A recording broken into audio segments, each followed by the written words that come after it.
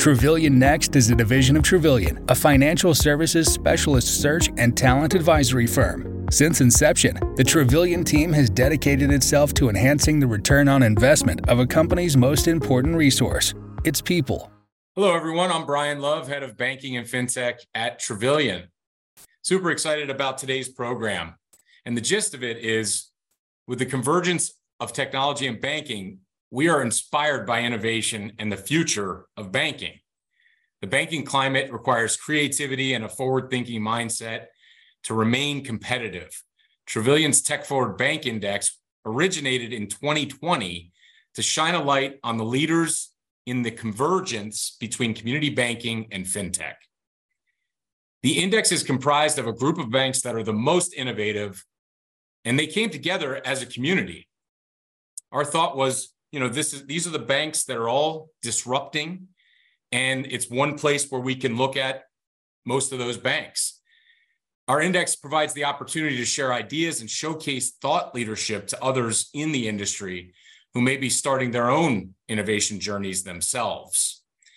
So we're extremely excited to kick back into high gear and introduce 3 new innovative banks onto Trevillion's Tech Forward Bank Index. Thread Bank, and here with us is Chris Black, Chief Executive Officer. Hi, Chris. Brian, thanks for having us. Appreciate it. You bet. First Bank, and with us is Chief Innovations Officer, Wade Peary. Hey, Brian, thank you. Nice to see you both again. And Stride Bank, with us is President of Payments, Jimmy Stallings. Hi, Jimmy. Hi, Brian. Well, we'll dig in. And Jimmy, since I introduced you last, let's go to you first. Sure. So let's talk about Stride. It's a bank many may never have heard of nationally, but you are behind one of the biggest fintechs in the country. So tell us how it all started and how you took a path towards these fintech partnerships. And then also tell us a little bit more about the payments solutions that you're providing in your particular division. And then the one thing I also wanted to ask you as my final question here is, how did the buy-in begin at Stride to get into something that was probably a complete pivot away from community banking? Sure. Well, so I guess to talk about Stride, we go back, we were chartered in 1913 out of Enid, Oklahoma as Central National Bank and Trust. And we've always been a fairly tech-forward bank, at least starting in the 60s, where we were running our own ATM networks and ATM networks for other community banks in the area.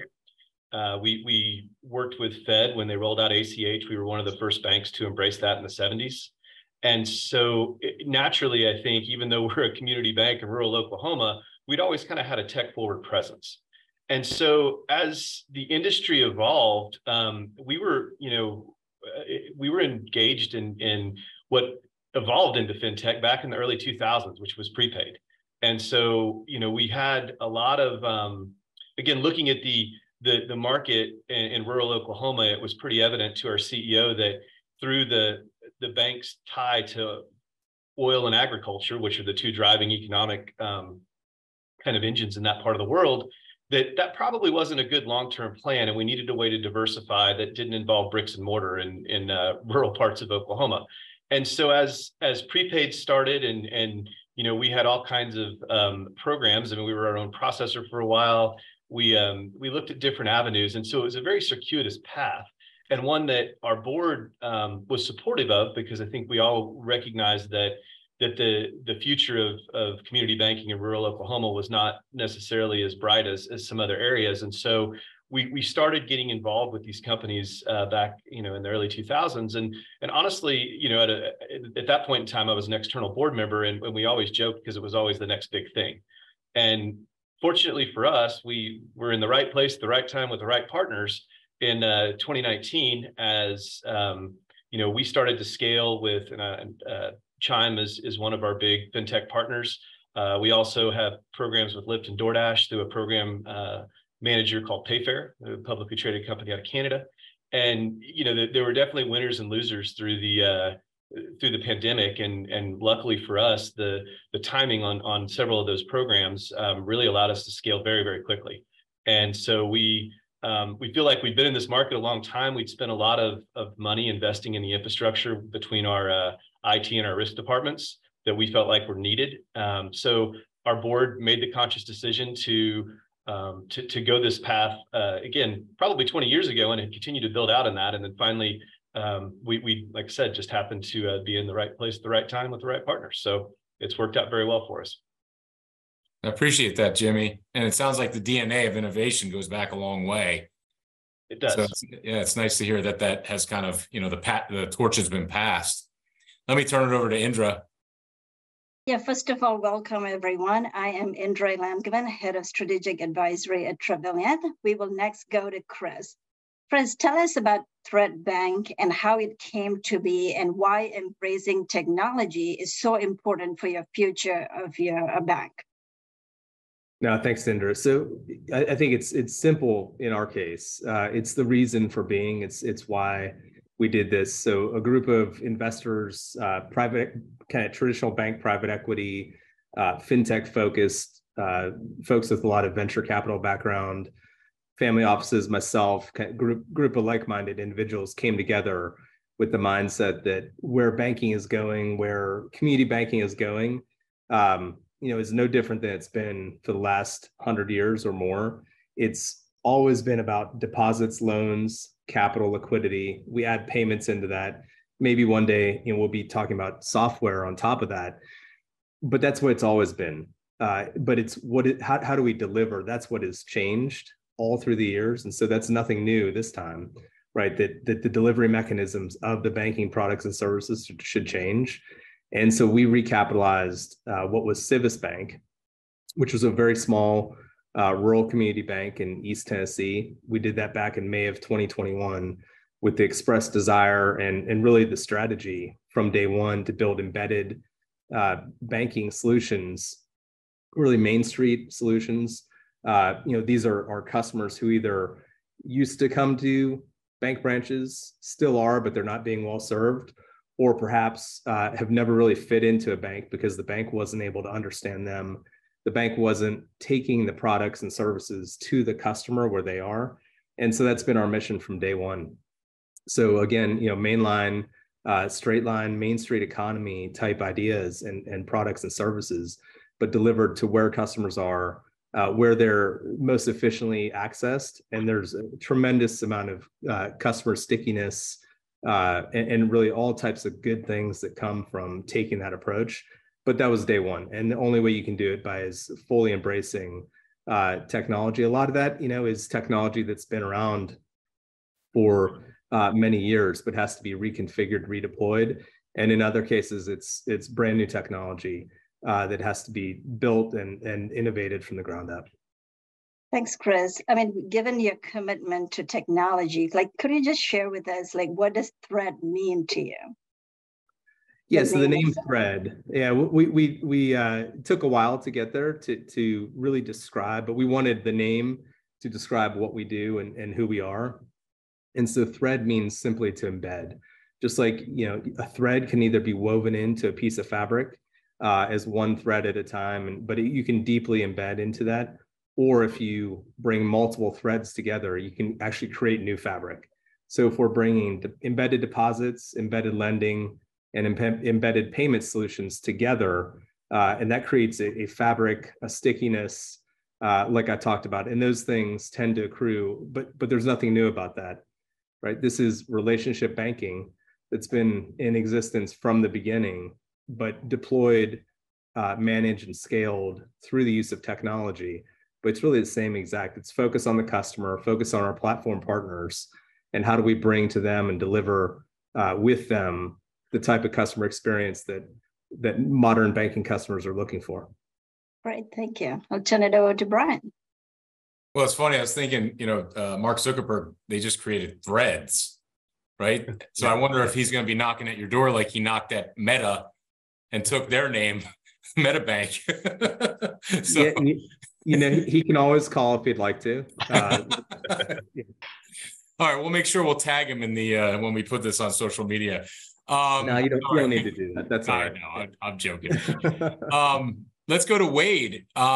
Wade, obviously I don't mean to insult you in any way, but First Bank is a bank that few will say was or is currently a tech forward bank. I mean, Chris just mentioned legacy, and you're the largest bank among this trio. However, the more we've gotten to know you, the more we've seen some of these, unique initiatives that you're pushing out and getting buy-in for across your organization. So I'd love for you to tell us what you're working on and how you've been pushing that innovation envelope at First Bank. Yeah, so thank you, Brian. And it's really not different. I mean, we all came from legacy institutions, right? And it happens that First Bank was founded in, we're 117 years old in 1907, so 6. And so, I would categorize us as being very entrepreneurial through the years. And I think somewhere along the way, entrepreneurial becomes innovative. And as we thought about things a couple of years ago in 2021, thinking about our strategic direction, I think we all as a leadership team just felt like, hey, if we're going to be relevant for another lengthy run here, it has to really look like innovation. We have to begin to lean into some of the technology solutions. And as Chris said, it's meeting your customer where they are. And so as we've evolved this over the last year or so, it's really come down to 3, I'll call them work streams that we think about. And one is just simply a venture capital fund. If you're going to walk the walk and talk the talk, you're going to have to put some money in play. And so we have seeded a couple of companies with, that align with some strategic initiatives and ideas that we've had. We have been part of Series A rounds. We've done several things in that space. And, from there, again, we think about embedded banking. I think just like these two guys, it's a distribution channel from our viewpoint. I mean, it's clear to me to see that fintechs are acquiring customers, and sometimes at a faster rate than traditional banks are. And it's because they are very focused, very segment driven, and very solution oriented. And so if you're competing with that, it's hard to ignore it. So we felt like building partnerships there in that space would be important to us, and it has. It's taken shape. Again, spent a lot of time and energy on risk and compliance resources to make sure we do that the very right way. And we think that's a non-starter. But the third piece of that, I think this is where the values really come back to the bank is as as I have a team of folks who are out and about in the environment and learning and just visiting with fintechs and large numbers of folks. We also consult our business segments now. So it's an easy way to see the world come back from that, outside your own 4 walls and help this traditional bank along. So that's the way we're thinking about it. And I think that the key here is we just eventually flip the switch from entrepreneur to innovator. And I'm not sure there's a big difference in that actually at the end of the day. And Wade, there was one particular fintech that you were dealing with, and I think it's public now. If it's not, you don't have to talk about it, but it was a particular asset class for lending that I thought really struck me as pretty ingenious and very niche-y. Yeah, it's a company, the name of the company is Zippy MH. And so First Bank acquired Clayton Bank in 2018. Well, Clayton is the Jim Clayton of Clayton Homes, who sold to Berkshire Hathaway. So we inherited a manufactured housing lending business, right? And most of that business is non-real estate. It's just chattel loans. So we noticed if you compared that business to buying a traditional home or even buying a car or an RV or something like that, tremendously high friction in that space. And it just is a niche. No one had spent any time and energy on it, a very tightly controlled marketplace. And so we had begun the process of finding some folks to help us build technology and thinking about a company, another entity, and came across the folks from Zippy who had been flying in stealth mode for about a year and were ready to go to market. So it was just a hand in glove fit for us to bring expertise, credit knowledge, and background, risk management to couple with the technology. So we did that, and that's been quite a nice outcome to this day. Those guys are doing. I just know this from last Friday. They've got 600 loans in their pipeline today, and that's from a start of 0 in October. So working quite well. We're really excited about it. And part of that thought process was we also did a forward flow loan agreement, a purchase agreement with them. So if you look at what it cost us to manufacture that loan versus what we can buy that loan for, I mean, it makes a lot of sense for us. So super happy with that one. But that was really our first endeavor, and we made a $10 million investment in that company. So we weren't kidding around on that one. Wow. Well, thanks for that, Wade. I appreciate you telling that story. Indra, turn it over to you. Okay, thanks, Brian. My next question is for Chris and Jimmy. What differentiates your business model versus the traditional banking model? Tell us, what is your primary objective? Is it for the digital transformation? Is it revenue diversification, cost optimization, or efficiency? What is your unique digital vision? It's a blend, Indra, of, we're looking to be as traditional, you really deploy traditional banking practices, risk mindset, all of these things, right? This is what banks do extremely well.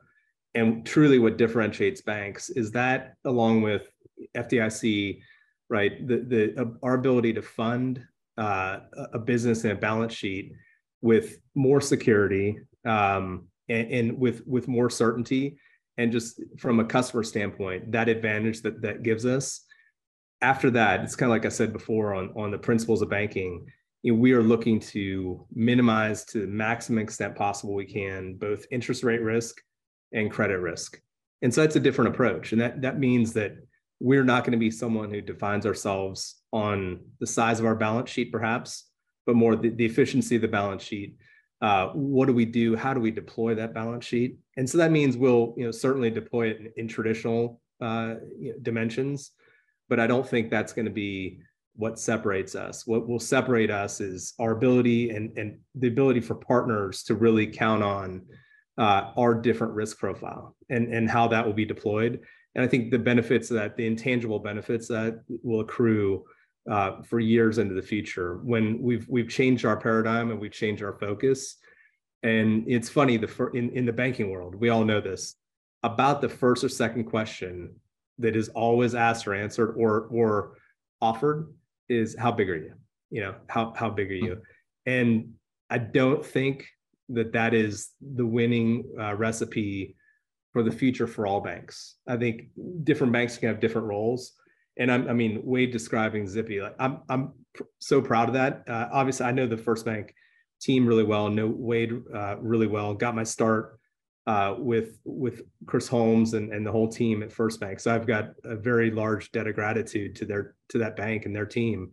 But to see that's the deployment, like, that's what I'm proud of. That's what every bank in this country should be focused on, doing that, on what do they do special, what's the value proposition, and then how can they utilize technology to differentiate and really enhance what they're doing and how they go to market, how they serve their customers. So it's different for every bank. And I think you'll start to see, like we're talking about, different pockets and different banks approaching banking in different ways. Thanks. So how do you see, like, given where you are, like in 5 years, do you see a significant change in how you are going to deploy technology for your bank? We like to say that we're evolutionary, not revolutionary in that sense. So yeah, I think when we look out 5 years, it's our ability to embed and to thread together, right, the various product offerings, and to give customers what they're looking for when they're looking for it. Amazon, I don't think any of us give many thoughts about how Amazon actually gets a package to your house from the click to whoever dropped it off. It could be UPS, could be FedEx, could be the USPS, it could be a contractor at Christmas time, right, when they're pulling up in their personally owned car. We tend to gloss over the immense amount of integration and all the logistics they've behind the scenes, and even the different channels of that final delivery that they have going. So it's more about the experience and giving customers what they want than maybe focus on exactly what the technology and how you got there necessarily. Great, thank you, Chris. Jimmy, we'll go on to you next. Sure. I think that, and it was mentioned earlier that, a lot of the fintech companies out there that have gotten traction and have been able to establish themselves in the marketplace are doing that because they're able to appeal to the consumer or the business in a way that traditional banking can't, or at least hasn't in the past. And so from our perspective, looking at what we were a traditional community bank, but didn't have a huge consumer presence, and leveraging these fintech partners that are really good at marketing and really good at innovating and figuring out what the customer wants, provides us a completely different avenue of, for most of the payment space, it's fee-based income. And it's a very nice part of our portfolio to be able to have fee-based income when we're in a rate environment like we are today, and we can take advantage of some of those deposits. And the corollary, or the hedge to that, is our mortgage group, right? So as rates tend to go back down, the mortgage market becomes busier. Still fee income, still good use for our balance sheet, but the payments world creates that balance to allow what we think about it as protecting ourselves against the rate environment, because we feel like we're in a good spot from a high rate environment, but as rates go down, then we're able to look at other parts of our portfolio, and as a bank, it's a good balance for us. As far as technology goes, the thing that we're able to leverage now is having millions of customers, millions of transactions, understanding a consumer in a way that we haven't before, or even a business or a gig worker. It gives us some insights into not only, the economy as a whole at some level. We see where the loads and the spends come from. We understand how those areas are trending. And from a bank that has traditionally had a regional footprint at best, now we've got a national footprint, and really can kind of understand the national economic cycles a little bit better. And try to leverage that both on the payment side and also on the fintech lending side is one of our strategic objectives, hopefully in the next 5 years. That we'll get. I think the banks that can do both are going to be in a very good position as we move forward. Thanks. So just going back to your point on deposits, what's your competitive advantage in gathering deposit given the challenges that banks are facing today? I would say the competitive advantage is having really good partners who know how to market and service accounts very well. One of the things we've done the last several months is explaining to regulators and networks how the crisis that happened in the mid-sized banking world was very eye-opening. But for us, where some of those banks had hundreds of accounts worth billions of dollars, we've got millions of accounts worth hundreds of dollars. We're kind of on the opposite end of that spectrum. So as we look at some of these banks that are seeing a runoff in deposits, our deposit mix is so much different because it is so small dollars but a large number of accounts that we really don't feel that's ever. I could come up with some doomsday scenarios, but it would have to be very severe changes to the economy at a very macro level before it would tend to have that kind of impact on our deposit base. So we really feel comfortable with that, and it's proven very well in the last few months in terms of our deposit retention. Thanks. Brian, do you have anything to add?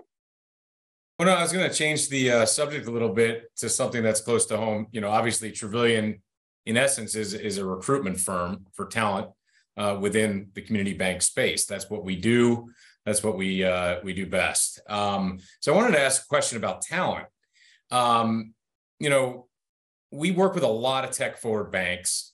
Some of them are, further along than all three of you. Some of them are, just starting their journeys.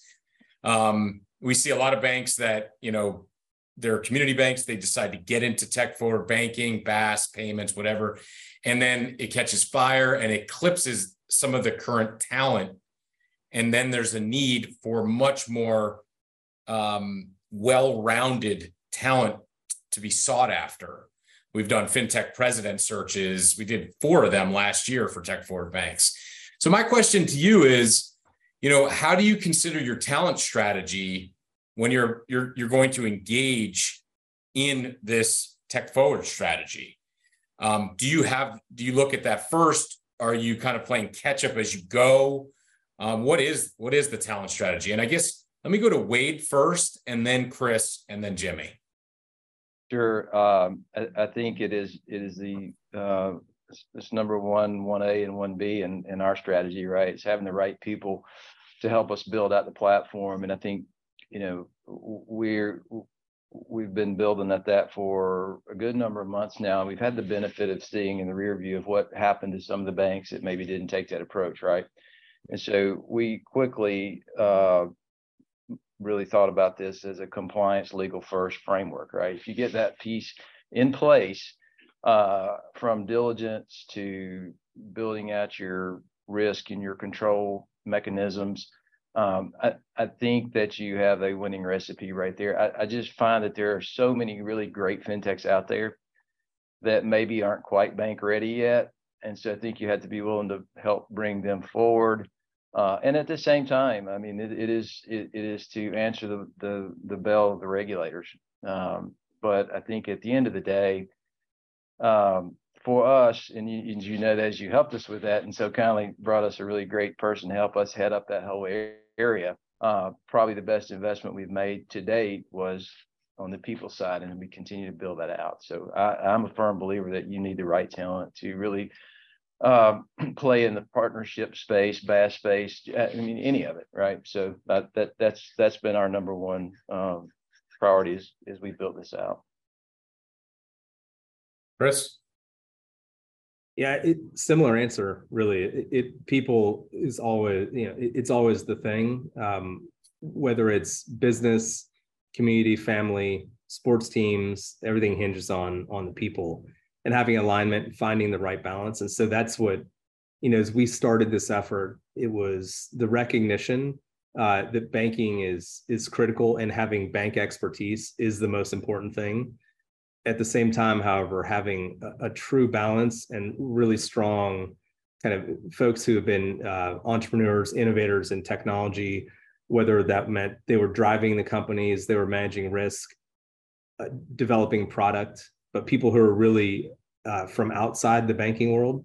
And so that's what we found a lot of success in, kind of, being half bank, half fintech, or maybe 60% bank, 40% fintech. I don't know what the ratio looks like, but that's been big because it's, in the non-bank folks, we've brought them mostly from a background where they dealt with banks or dealt with regulated industries, and so these weren't foreign concepts. They knew this, but candidly, they didn't have kind of warped paradigms that's been warped by the banking system for many years, and so having the right mix of that, of people who are going to challenge the status quo, going to challenge those paradigms, but then strong leaders with the banking experience who understand how to shape and channel that industry. And so it's been very attractive for us. We're in Nashville as well, so a great place to live, and not the most difficult place to recruit people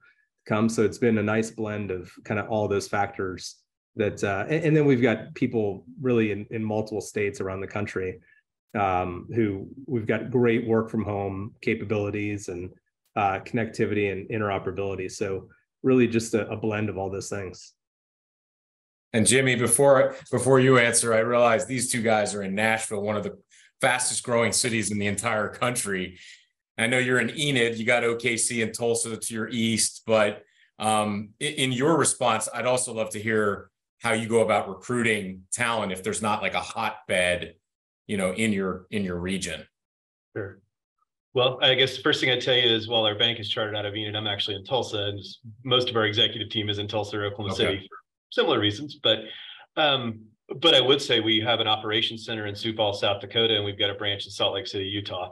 And truly, it is because that's where the talent is. Those are where the centers of excellence for, if you look at payments in Sioux Falls, I mean, that really kind of evolved out of the credit card space.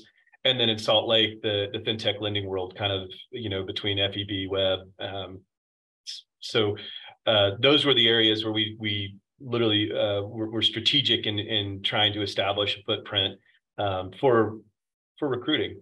The other thing I would say is we do have people in Scottsdale and LA, and they are spread out. And the environment we live in, as Chris mentioned, where you've got a nice blend of work from home and actual office space, is something that we've really embraced. And it creates challenges from a management standpoint that we haven't had to deal with before. But I think the technology's gone a long way in solving that. And now, and people we try and make it a point to have in-person meetings quarterly, but so we can establish that human relationship. But it is something that has evolved, and certainly was not where the bank was at 5 years ago.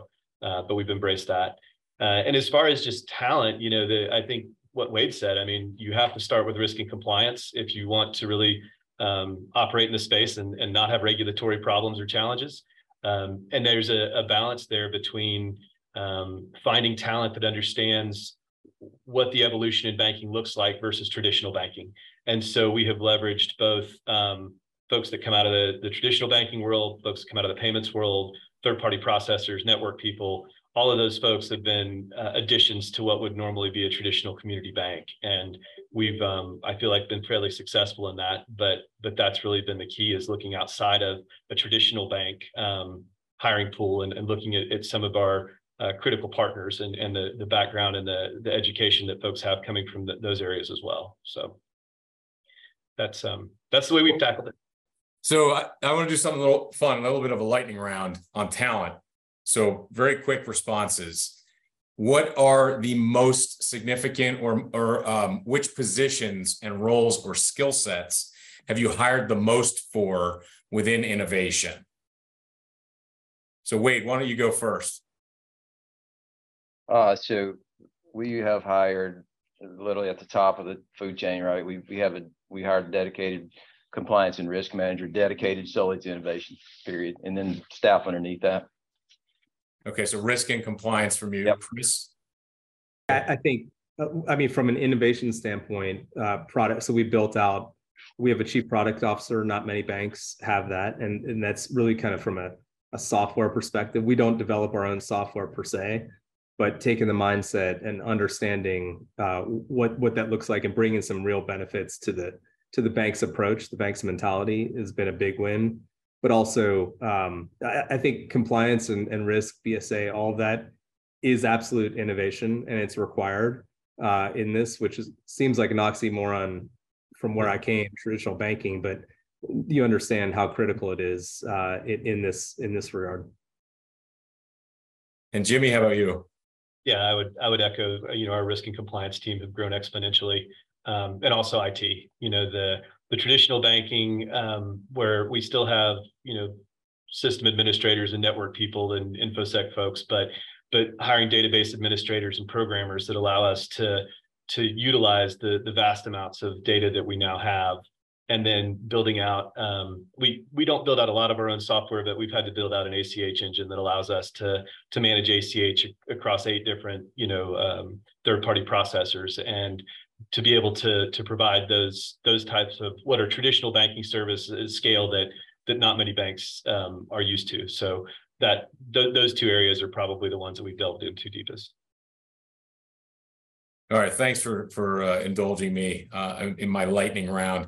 But your answers are actually very indicative to the searches we're working on currently with our tech-forward banks. So that definitely tracks well. Indra, I know you had a question that offshoots off of talent.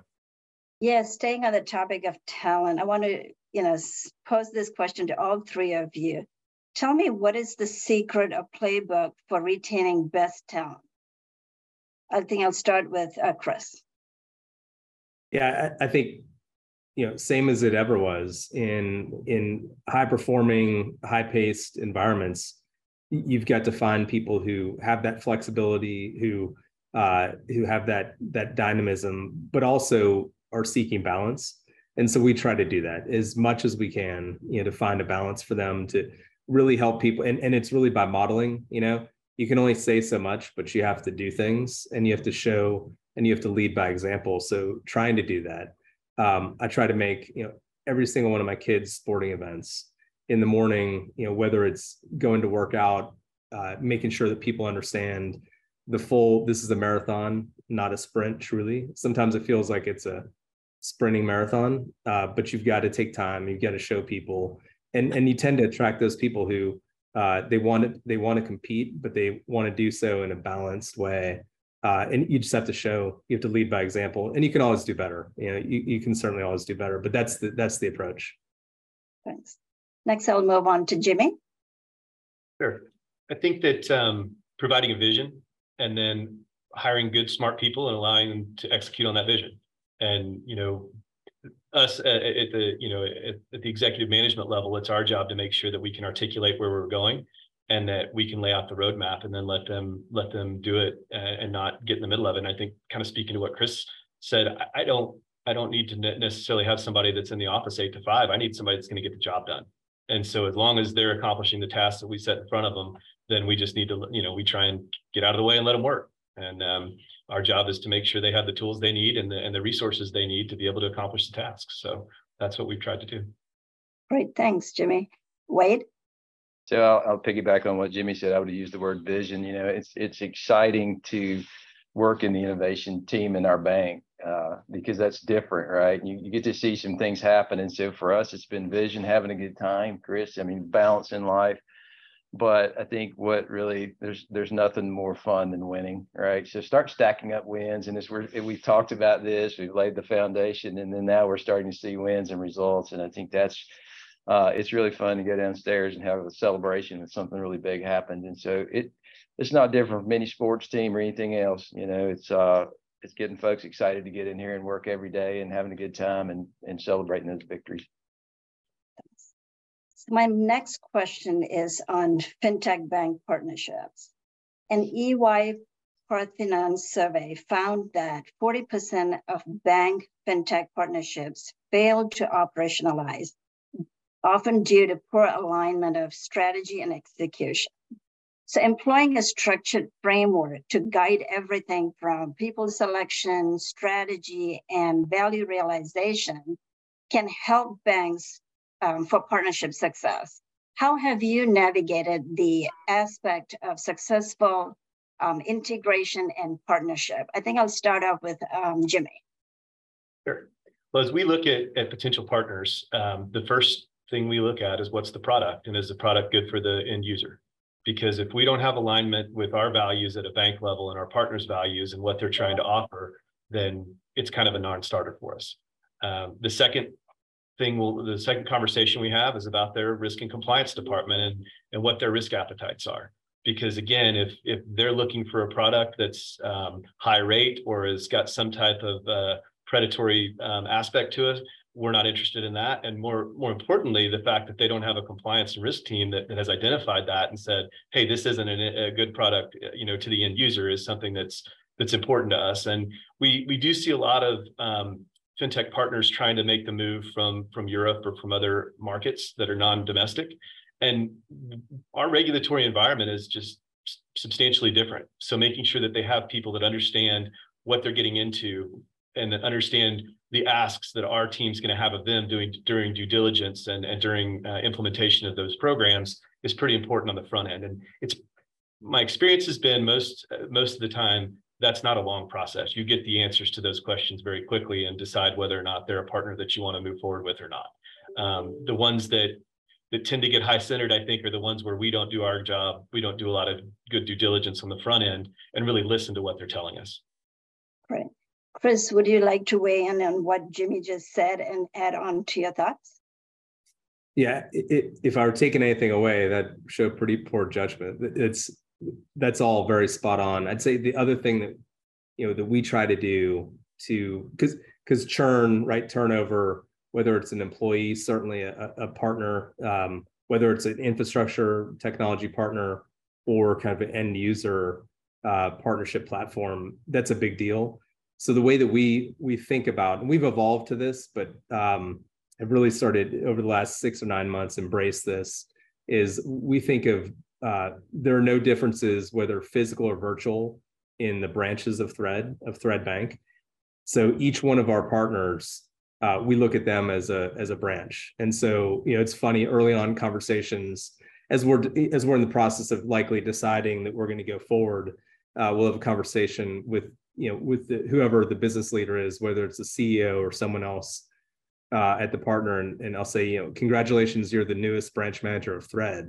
And the reactions are interesting, but I think appreciated of that's how we're looking at this. So there's one umbrella that spans our entire bank, from risk, compliance, operations, BSA, and really strategy. And so that's what we're striving to do. We've got a lot of work to do. We're a young bank, but really creating that homogeneity and uniformity of whether it's training practices, certainly the risk and compliance, but all of these things kind of normalizing them to feel very similar as what it would to all the good parts of branch banking, which there's a lot of good there. While we're trying to remove all the barriers and the things that inhibit innovation, but we want everyone to be bought into our vision, and really kind of skating to where the bank's puck is going. And that's a fully integrated suite of banking services that just happen to be in virtual branches, not in physical branches on the street corner. Great. Wade? Yeah, it's ditto to all of that. I think the only thing that wasn't said that I would say is we also want to make sure folks are well funded, right? They're not going to run out of capital. And I think just what's been telling for us is, are they willing to take our feedback? Some are, some aren't. If they aren't, we're probably not going to have a long conversation. And the last piece of that is just simply, does it fit our balance sheet strategy and our business strategy? Or is it aligned in some way? We don't want to do things we just absolutely don't understand, or that would never, really be a part of what we do. So I would only add those few things to what they've already said, because I think they're exactly right. Thanks, Wade. Brian, would you have anything to add?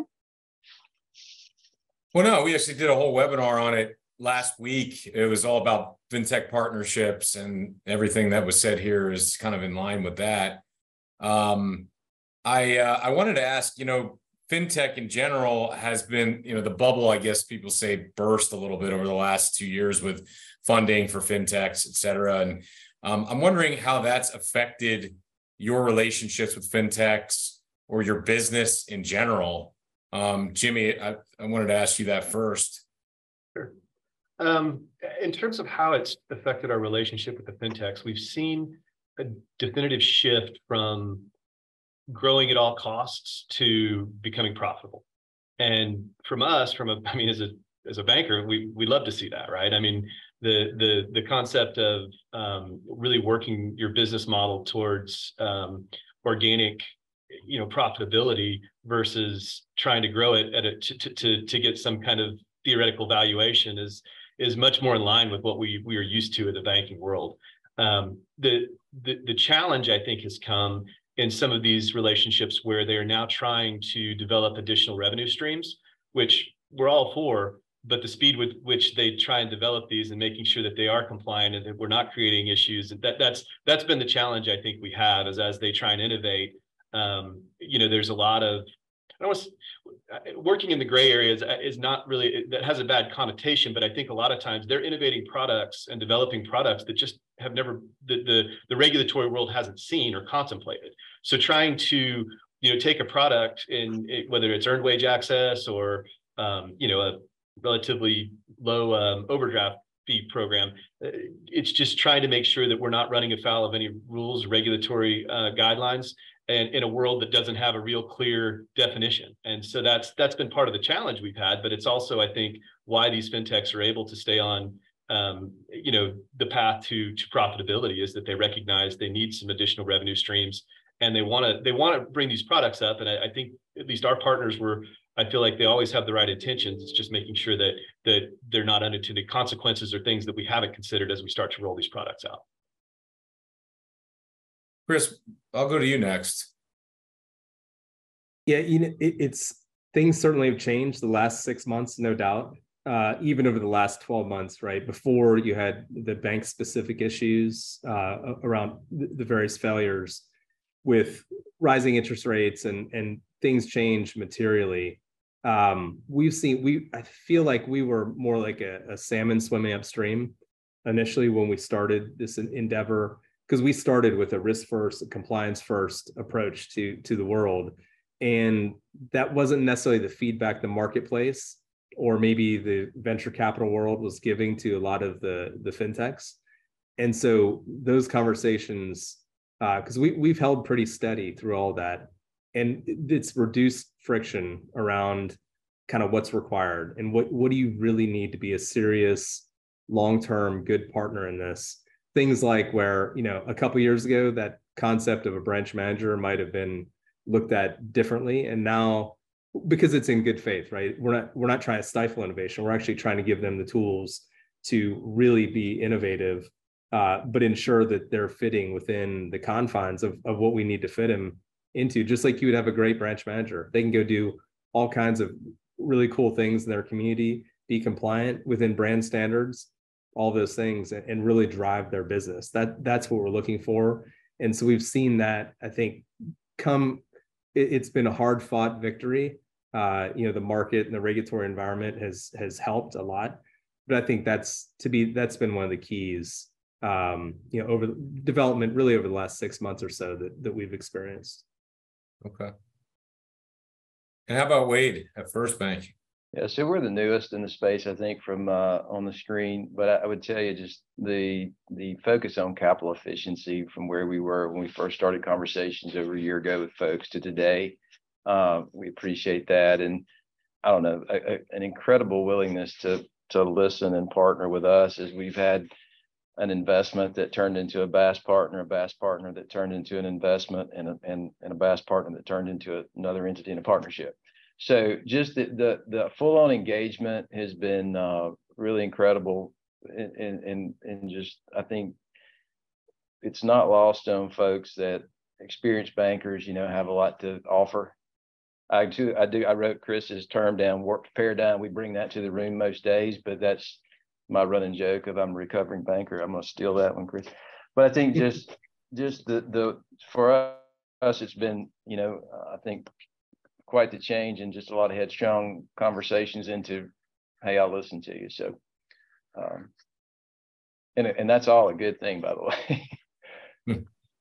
Well, it actually sounds like almost like a net positive to the banks, what FinTech went through this last year or so. So that's interesting to hear from all of you. I think we're going to have maybe two more questions. Indra, if you want to ask your question. Yeah, so my next question is really like, what advice do you have for others who are trying to integrate technology and banking to embrace the future of banking? Maybe I'll start off with Wade. I think I've been in this business for 30 plus years, and that answer isn't different than it was on day one. Whether you're delivering your services and we're delivering banking through technology or in person, it still comes down to, understanding what customers really want and need, right? I mean, that's who pays it. That's who pays the freight here. So I think, it's cool to talk about being innovative in a FinTech partnerships and all those things, but really, I think using all that banking knowledge and historical knowledge and experience you have to really sift through all the things, as Jimmy mentioned earlier. I mean, just the common sense test of every idea is not a good idea. Some good ideas won't make money, and so being able to sift through all that noise to really find the things that you want to support and lean into. Chris? Yeah, to add on to that, and like I said earlier with Zippy, the MH business that First Bank's doing, I think that is, if you're a traditional bank who this is just a something new, right, a new strategy for you, I think that is the best example that I could give. And Wade and I were actually on stage last summer together at the Tennessee Bankers Association, kind of kicking off the meeting out in Colorado. And that was the exact conversation we had with a room full of, hundreds of bankers in Tennessee, some small, some large, some, really weren't sure what FinTech looked like or was, and others already had programs running. And my point was, figure out what you do really well, what's differentiated. How do you build a risk compliance and management and regulatory culture around that? And go find partners who can help you break the paradigm of your physical, geographic footprint, if you will. Because in this day and age, there's no reason for that. Many, just like Jimmy was saying, are bound. If you're in a small community, there aren't many great opportunities for growth. You can maintain what you have, perhaps, hopefully, best case, but you should really be looking for new revenue sources that aren't new to your expertise. They're new geographies that are driven by your expertise, what you do well, and that there's value add that the bank is bringing. Maybe you're an agriculture focused bank, maybe you're a music focused bank, commercial real estate, whatever it might be. So take that and go find new geographies that are already built around your culture and your expertise. Right. Jimmy. Yeah, I think it's clearly echoing what Wade and Chris have said, is define a strategy. but think through what the implications of that are. And what I mean by that is, if you want to go through a digital transformation where you take your traditional core bank and all you're doing is adding online account opening and making it more of an internet-based bank, well, that's great, and that's one approach to innovation. We've chosen to use the partner banking model.